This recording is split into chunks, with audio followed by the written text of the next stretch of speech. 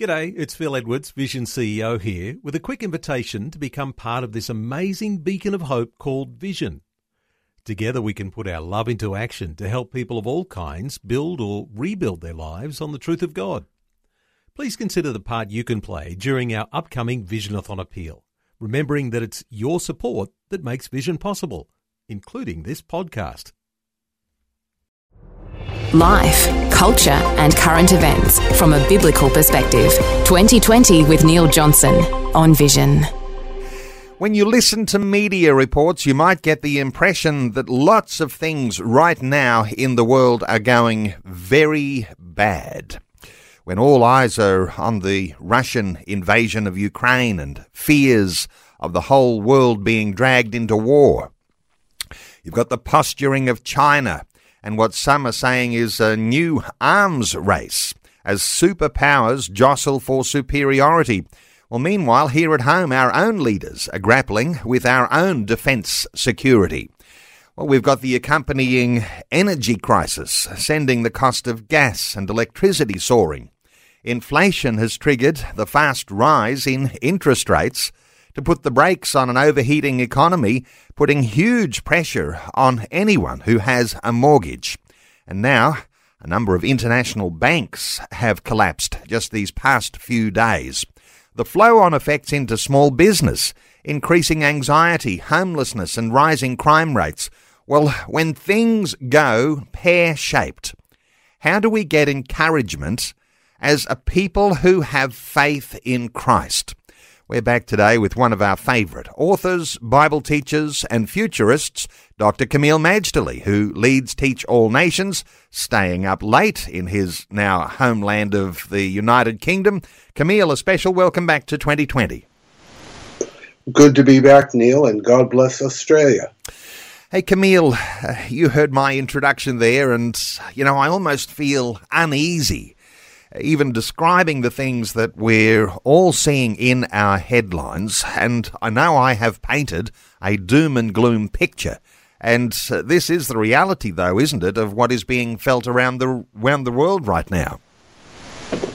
Neil, we could very well be living in the most challenging part of our lives, certainly in living memory, unless, of course, you consider World War II worse than this, which in many ways it was. It was an actual shooting war, killing millions of people, or the Cuban Missile Crisis of 1962, which brought the Soviet Union and the United States to the brink of nuclear Armageddon. Yeah, these are very, very challenging times. And they could even be viewed as apocalyptic, depending on if you were a banker at Silicon Valley, not a banker, customer of Silicon Valley Bank. At the same time, we are in a place of unprecedented opportunity, and I think it is wise and prudent to view all this from the lens of Scripture, and particularly biblical prophecy. We'll get into some of this, and there might even be questions from listeners, but when we talk about our response, Kameel, to doom and gloom, there's one thought that some might have of just going and hiding away, putting your head in the sand, finding a cave and waiting till everything passes over. Or you mentioned something very important when you say the word opportunity. There's two ways of looking at any crisis. Is there a Christian way of looking at things, doom and gloom, or a time of opportunity? How do you feel about that?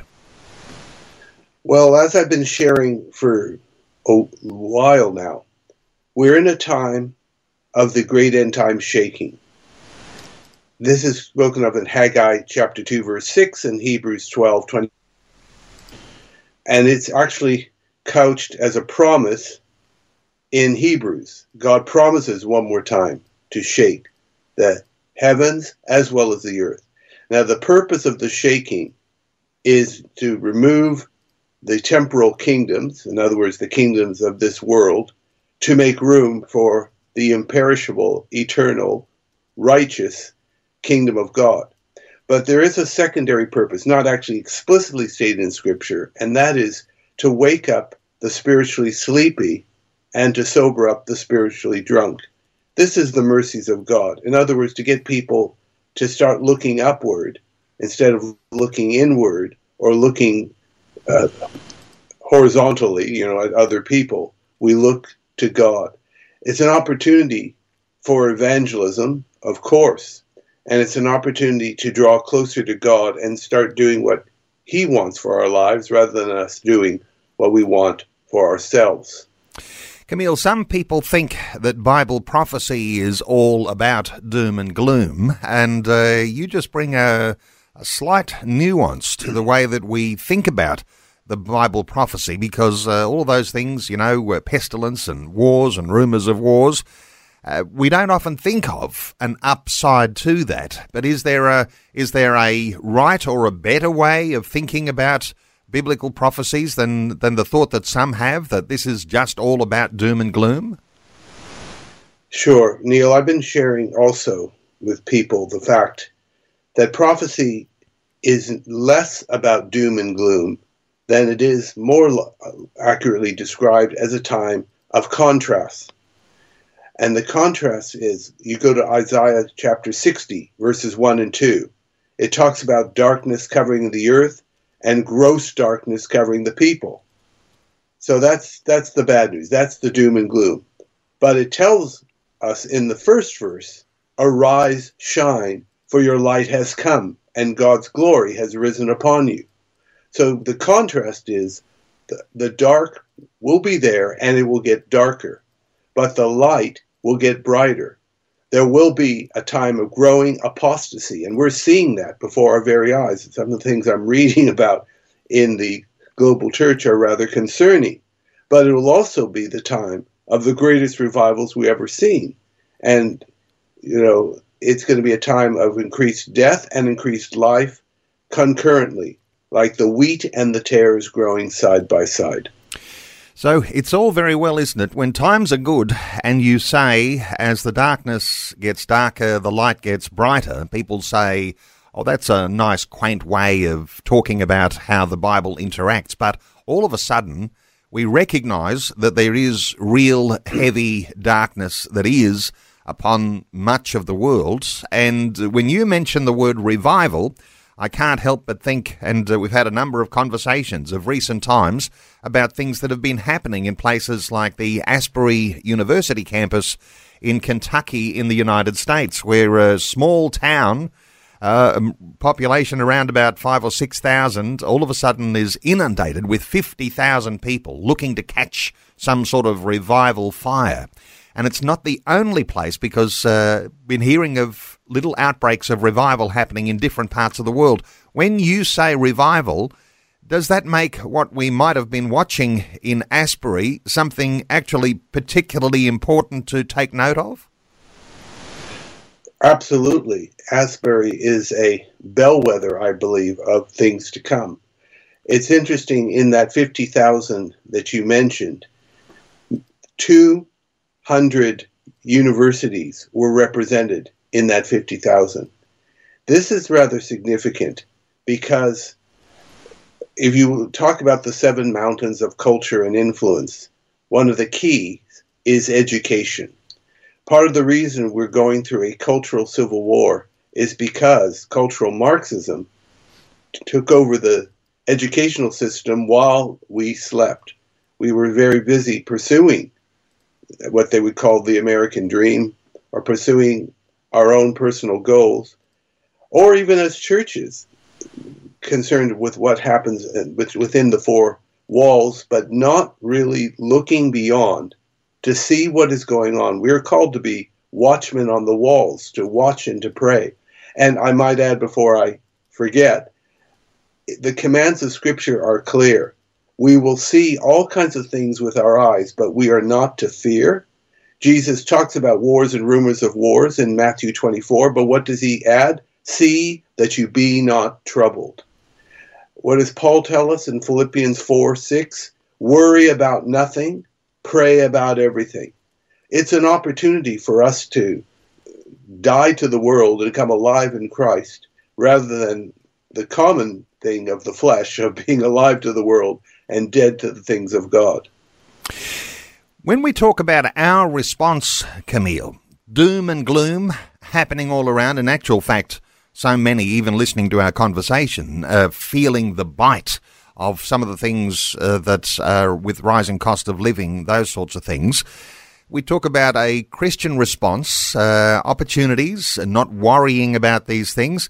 How much of what we ought to anticipate as the good or the light increasing is about us, and how much is, do you think, about God and waiting for him, and is he waiting for us? How do you make sense of, who's responsible here to make a move, or are we supposed to step out in faith? How do you see that? That's a great question. I actually think it's more God waiting for us to come to him, to boldly approach the throne of grace. Then it's us. Where's God? Why is he answering? Why are we in this situation? It's interesting because it probably is explicable how we got into some of the situations we're in. I am a very firm believer in the fact that God rules over the affairs of men. It tells us that in Daniel 2. We need to recognize God really is the sovereign, and that we have to give account to him one day, and hopefully it'll be a very short audience with the Lord, where he just simply says to us when we meet, well done, good and faithful servant. But I actually think God is waiting for us. He's wanting to pour out his Spirit. He promised it thousands of years ago. One last latter rain to plump up the crops and get it ready for a global harvest. That's his will. And we need to not only recognize it's his will, but pursue him, saying, here I am, Lord, send me. Or here I am, send the rivers of living water. I've come to the river to drink, so make sure I get there. And of course, part of Spirit-filled living is not just coming to the river of the Holy Spirit to drink, but keep on drinking, Neil. Helping you make sense of life, culture, and current events from a biblical perspective. 2020 on Vision. 1-800-316-316. You can join in our conversation. You might have a question, a comment, or even a critique for the things we're talking about today. Our special guest is Dr. Kameel Majdali. He leads Teach All Nations. Talkback line open, 1-800-316-316. Kameel, let me it might seem like a diversion, but there's a connection here. Because if we're talking about the world reaching a low point, as you say, perhaps we've not been at a point like this since the Second World War. We're in a low point now, and the world is about to experience a global church service. Now, when I say that, some people might say, what are you talking about? Well, of course, the coronation of King Charles, which is coming up in May. This is very profound. Is this something you can align with the fact that things are really tough right now? Well, I'm glad you brought that subject up, Neil, because it is utterly fascinating. I'm not sure if people are aware that while there are other monarchies on the European continent, it's only the monarchy in Britain that still coronates its rulers. Coronation is really just another name for a biblical anointing service found, of course, in Scripture, like in 1 Samuel, where Saul was anointed king, and they said, God save the king. David apparently was anointed 3 times, one by Samuel and one by Judah, and then the other time by Israel and Judah. And of course, Solomon had an interesting coronation. It was at the feet, or shall we say down below, at what is called the Gihon Springs, the only source of water in Jerusalem. And by that coronation service, God save the king, he outwitted his rascally older half-brother Adonijah, who was trying to take his throne and his life from him. It's an anointing service. And the coronation oath, which is what the king is pledging to do, or in this case, or the monarch, is to uphold the laws of God and the gospel. Now, you can't get more Christian than that. And remember, it's not like the inauguration of a U.S. president conducted by a civil servant called the Chief Justice of the United States. It's conducted by an archbishop, in this case, the Archbishop of Canterbury. So in a time of, shall we say, increasing secularism, seemingly out of the blue, for the first time in 70 years, we get to anoint a anointing service that will be witnessed by hundreds of millions of people around the world. Now, it'll be interesting to see how much they stick to the script of the coronation, but Buckingham Palace said it will uphold the traditions. There will possibly be some little innovations, like Charles's anointing oil is animal cruelty-free, it's vegan. I didn't know there was any animals involved in anointing oil. I thought it was just olive oil with spices. But other than that, it is going to be the same service they've been doing for practically 1,000 years. It's a reminder to us that God really is on the throne. And I'm not talking about Charles as God or anything like that, but the crown in many ways does represent the sovereignty of God above politics. That's why I think it's a wonderful thing they're still praying in Parliament, because it's our political leaders acknowledging there's a higher power than us. As long as we know and continue to acknowledge a higher power above us, that brings some restraint to the excesses of fallen human nature, particularly human nature that is entrusted with worldly power. It's a significant event that will be happening, and it will be happening amongst the doom and gloom that we are talking about today that is unfolding around the world. More to say about the coronation coming, but we're taking calls on 1-800-316-316. Let's take a call from Sue in Kingston in Tasmania. Hi, Sue. Welcome. Oh, hi, Neil. Thank you very much. It's a wonderful conversation. But I think it's so easy for us to get caught up with doom and gloom. I struggle with it myself, living on my own. The thing that helps me enormously is keeping my eyes focused on Jesus and listening to your radio station, which I just feel so blessed by. But in recent time, I've been challenged by Numbers 6, where the quote is, "The Lord commanded Moses to tell Aaron and his sons to use the following words in blessing the people of Israel. May the Lord bless you and take care of you. May the Lord be kind and gracious to you. May the Lord look on you with favour and give you peace." And then that led me to thinking about Jesus and what Jesus has given us and the certainty of salvation and heaven and a life beyond this life that's far greater than what we suffer here on earth. And it's 1 Thessalonians 5:23. And it says, "May the God who gives us peace make you holy in every way and keep your whole being, spirit, soul and body, free from every fault at the coming of our Lord Jesus Christ."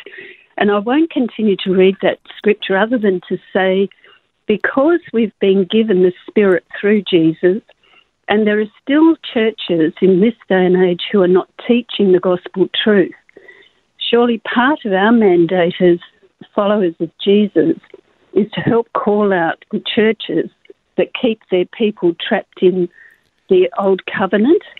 Sue, you're making some pretty powerful points too, and I often think, sometimes it's a generalisation to say that there are a lot of churches that don't have a teaching of the gospel. Some perhaps approach things a little bit differently, but really great points you're bringing out here. And we'll get to Kameel's thoughts here on that Aaronic blessing and a way that we might be able to think about doom and gloom. Kameel, your thoughts here for Sue? Well, I appreciate the exhortation, the Bible verses from Numbers and 1 Thessalonians. And I think it's important that we encourage each other, because that's what encouragement does. It instills courage. You don't need courage in good times. You need them in challenging times.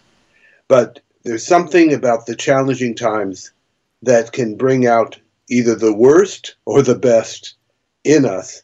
But I do see challenging times and I don't hesitate to say this, as an opportunity for God to become everything in our life, that we practice the principles of Psalm 91 that tells us that God is our refuge and fortress. He has a secret place for us. When you're in the secret place, you don't worry about anything. You are kept safe. I hesitate to use this term because of the secular connotation, but our dwelling in God is like a safe space. Coming to his shadow and hiding under his wings is incredibly important. And there are scriptures that are amazing, like Psalm 46, that says, God is our refuge and strength, a very present help in trouble. Therefore we will not fear, even though the earth be removed and the mountains carried in the midst of the sea. This is not just poetic license. This is a hardcore spiritual reality. Crisis is an opportunity to come to God. But I urge people, things could be a whole lot worse than what they are. But use this as an opportunity, both for yourself, but to encourage others to come boldly to the throne of grace. Sue, outstanding input. Thank you so much for calling through. Our talkback line is open on 1-800-316-316.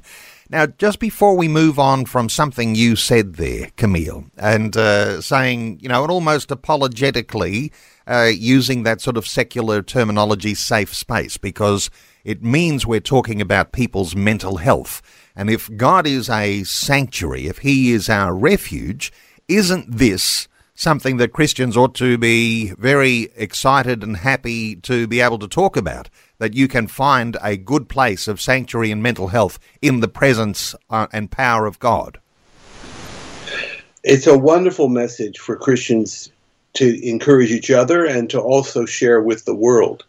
But to be honest, Neil, we personally have to experience that peace that passes understanding, that happens especially in challenging times. We have to be the first partakers. And I believe we can. I personally have experienced it many times. I'm not laid back like some Aussies are. I'm by nature a worrywart. But I've learned that God is the source of all peace. In fact, that's one of Jesus's supreme titles. He is the Prince of Peace. He didn't come to make us worry and fear. He came to cause us to be courageous and strong. Let's come back to the coronation for a few moments here, Kameel, because you started to describe the significance of the anointing service that will happen, and we'll probably all be watching it when King Charles goes through his coronation. And we can't help but think back to the things that happened in the anointing service of Queen Elizabeth II. Now, those sorts of things are traditions that are going to hold through into the coronation of King Charles. But what do you see as some of the significant things that we might be able to keep an eye out for when that coronation is coming? Well, great question. As has been mentioned, coronation simply means to crown the monarch. And of course, they'll wear a very, very priceless physical crown, but it represents the intangible but very real, shall we say, presence of God. Because, for example, there will be lots of scripture in the coronation service. It's rather impressive. I just reviewed the one from 1953. I was amazed how much scripture, how much Bible was being quoted at that point. But the other thing is the actual anointing part, which, apart from the coronation oath, that anointing part is the central part. That is the invisible crown, the all too real crown, the anointing of the Holy Spirit. When Elizabeth II was anointed, that was the only part of the service that was not visible to the public, not just to the TV audience, but even to the people at the Abbey. She was under a canopy. All the regal robes were taken off, and she was sitting in a simple white dress. And so the anointing was done privately in a very public service, because it was considered so sacred. To me, as one that runs a ministry whose tagline is empowering through word and spirit, to have both the word as given at the coronation service and also the actual anointing representing the Holy Spirit coming upon the monarch to empower and give wisdom is very thrilling, because bear in mind, Jesus says that we are in error, or the Sadducees certainly were, because they did not know the scriptures nor the power of God. Here is an opportunity before the whole world to celebrate both scripture and the anointing. And of course, anointing represents not just the Holy Spirit, it represents revival too. So to me, I think recovering our Christian heritage is very important. It's like redigging the wells that the Philistines have filled up. We can have a lot of wells in Australia that need to be redug. God had moved in the past, and we need to do it again. And to me, the coronation service is a reminder that the well is still there, the waters are still flowing. Come down and drink. As you say, there is a coronation oath that is taken when the anointing service happens or during the entire coronation process.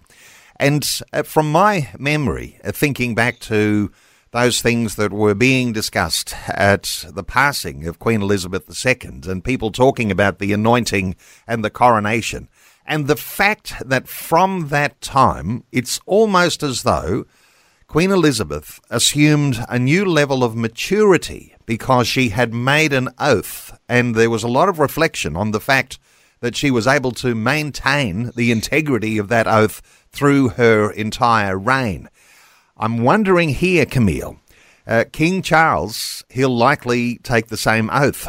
Ought we expect something a little bit supernatural to happen with him? Because some people will say he has a little bit of a different past, a bit of a different take on some things. What are your thoughts about what might happen spiritually in a time when he takes an oath before God? Well, can a 74-year-old change? And in God, all things are possible. I would suspect that Charles will be like a new man. I'm not saying it will be totally transformed, but anything's possible. But you will see him, I believe, rise to the occasion, not because of him all on his own, but I believe there's something powerful about the whole office of the monarchy, the way it has transpired in Britain. And it's been a very dynamic monarchy because it has adapted in very good ways. It's not the monarchy that the American colonists broke away from in 1776. It's a whole, almost a whole different creature. It has become servant leadership. Under George III, the Americans saw him as an overbearing, absolutist monarch, but that's not the case. I think Charles will grow into the role. And I'm saying it's just like our governor generals. They may have been politicians before they took the office, but once they're in that office, it is so compelling and so powerful, they behave themselves in an apolitical manner. If that can happen to a governor general with a term of, 5 years, how much more to a monarch that's there for the rest of his or her life? Kameel, with the coronation coming, just taking us into some deeper waters here, because, as you said, the church is empowered to do the coronation. And while sometimes we think of what might be happening in other parts of the world and things people will talk about with a great reset and sometimes a reflection on that being a move towards some level of Marxist socialism, when you've got something, the significance of the coronation, and it'll be viewed by the hundreds of millions around the world, and the church is doing the coronation, putting two and two together here, you've got this great reset, haven't you, as to how authority flows. It flows from God through the church, and it is passed on to this imprimatur that's given to the ruler. Now, given that the king is not necessarily the government, but he is still the king, there's something there in a reset of the way we think about how things work. Any thoughts from you around that? Well, it's interesting because today the monarch is politically neutral, but in some ways I view it as the crown is the hub of the wheel. It may not in itself seem to have that much influence, but it actually denies absolute power to all other branches of government, which brings balance of power and separation of power that is so essential for a stable democratic society. But what I forgot to mention, there'll be two crowns in this coronation. I think St. Edward's crown and the imperial state crown, and they're both worth hundreds of millions of dollars, or in this case, pounds sterling. But the archbishop will tell the monarch, handing him a Bible and saying, this, not the crowns you're having on your head, but this Bible is the most valuable thing this world affords. I mean, that is going to be a message told to the whole world. And to me, this is a healthy reminder that there are some things in life beyond price, some things in life that actually are enduring. They're not here today, gone tomorrow. And one of them clearly is God's word. Isaiah 40, verse 8, the grass withers, the flower fades, but the word of our God stands forever. What a healthy reminder we're going to have on the 6th of May of that glorious truth. And in one sense here, Kameel, some might be thinking it's something that happens for us Aussies on the other side of the world, and it happens at an elite, aristocratic level. It's way up high. How do I participate in something like that and glean some level of comfort and hope in a time of doom and gloom from something that happens like this? How do you think the symbolism of what happens in a coronation actually affects an individual who may not know all of these wonderful, insights that you're delivering today? People can actually appreciate that. But for ordinary people, how do you think they can appropriate some sort of power and encouragement from what's going to be happening at that coronation? That's a rather challenging question, but let me put it this way, and I mean, this is my educated guess, that it's kind of like when you go to the Tower of London, and within the Tower of London is a segment for the crown jewels. Now, I don't even wear a wedding ring. I'm not into any kind of jewelry. Nothing personal, it's just a funny thing of mine. But I have to say, even I took notice when I saw those crown jewels. I still, to this day, and it was a long time ago, remember the dazzlingness of the diamonds and the rubies and other fine gems. It was all within reach, so to speak. As you should well know, the British know how to put on a good party. The pageantry will be amazing. And all of it, I think, serves a very useful purpose, because it is a big deal to have a monarch, a crown, the history, the heritage, the institutions that crown represents.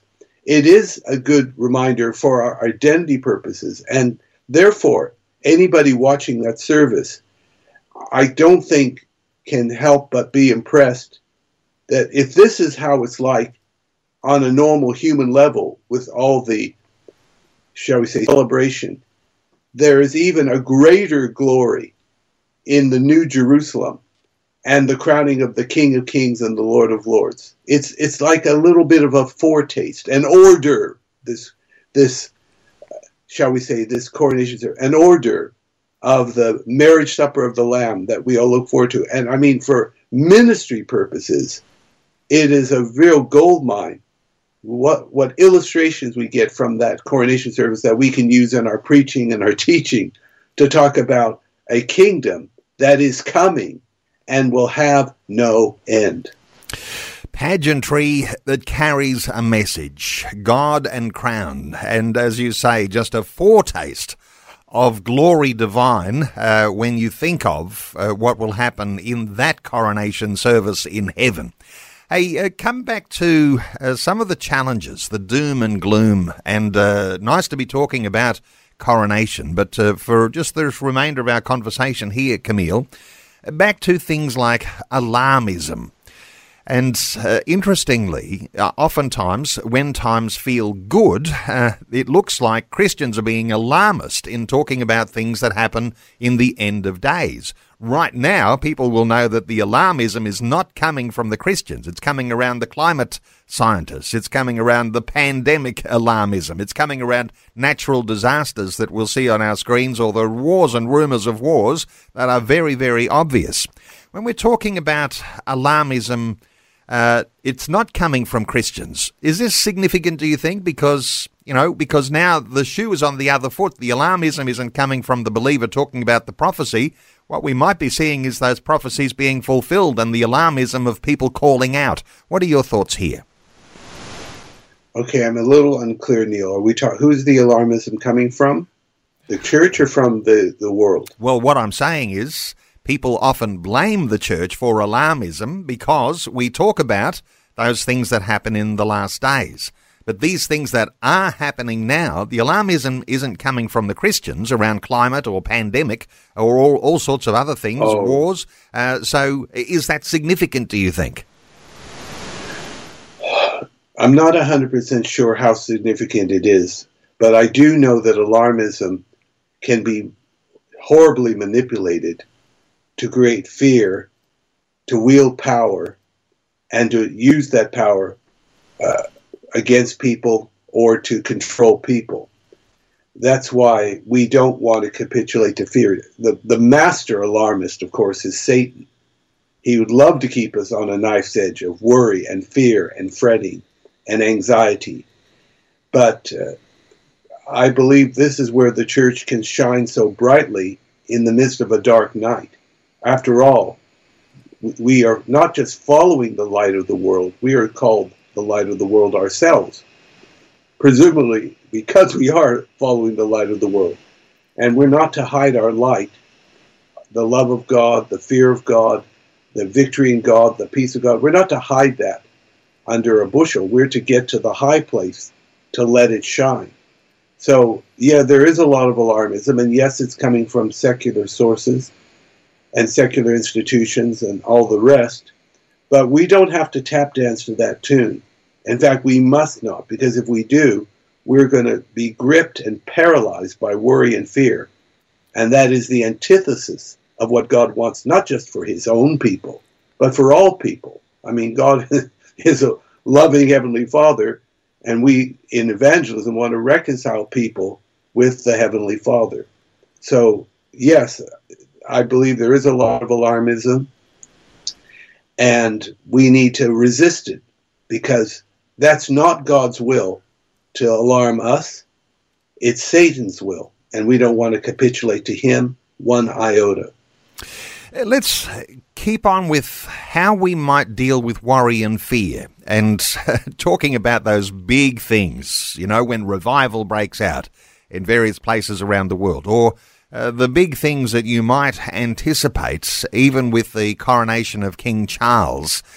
But bringing that right back into the home, Kameel, and I couldn't help but pick up, and every time I get one of your email subscription newsletters, there's always a special little element in there that has nothing to do, I don't think, with Scripture, but you like to include a favourite recipe from your wonderful wife, Leanne.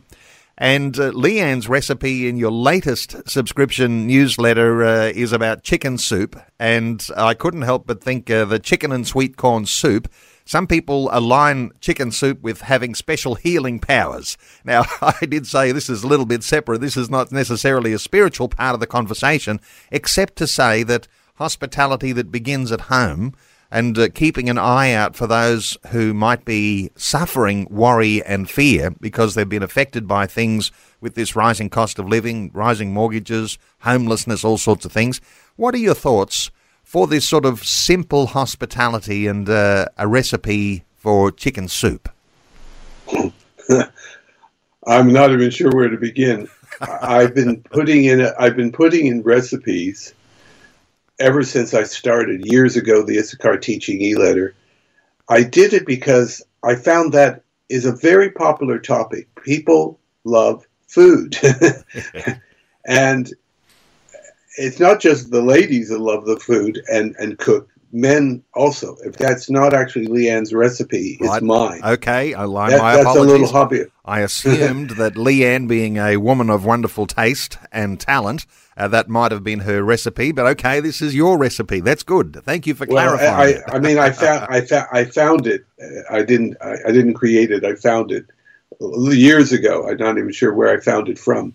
But the point being is, get people's minds off the heavy-duty stuff and get it on something that we can all agree upon, or in the case of chicken soup, warm up to, pardon the pun. And yeah, there is, I actually do believe there's medicinal properties in chicken soup. I've been told the Chinese have several recipes for chicken soup with the medicinal emphasis to it. But anytime I've even felt the least bit fluey, even just mildly so, and you take the chicken soup with a little bit of echinacea and zinc and whatever, and it is amazing. It just goes away. Literally goes away. In COVID, it did wonders, I think, too. So, look, I mean, it's just something different around a common interest, and that's food and eating. And also, it's just part of the service, you know. I remember having somebody actually contact me years ago because they liked the recipe I had for the Christmas turkey or something, you know. I just wanted, there is a side to life where we need to unwind and relax, and that's why we have it there. But the hospitality, the other thing, I'm from Middle East background, and Middle Easterners are renowned for their hospitality, where the guest becomes the king of the house, and nothing is too much trouble for them. And they are made to feel like $1 million. Now, mind you, even in the Middle East, that has waned a bit, but it's still a reminder. We are called as Christians to be hospitable, no doubt about it. And if we are hospitable, we might be entertaining angels unaware. Abraham was certainly doing that in Genesis. The three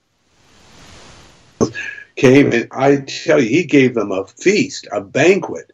And he didn't even eat with them. He just stood from afar and watched them dine.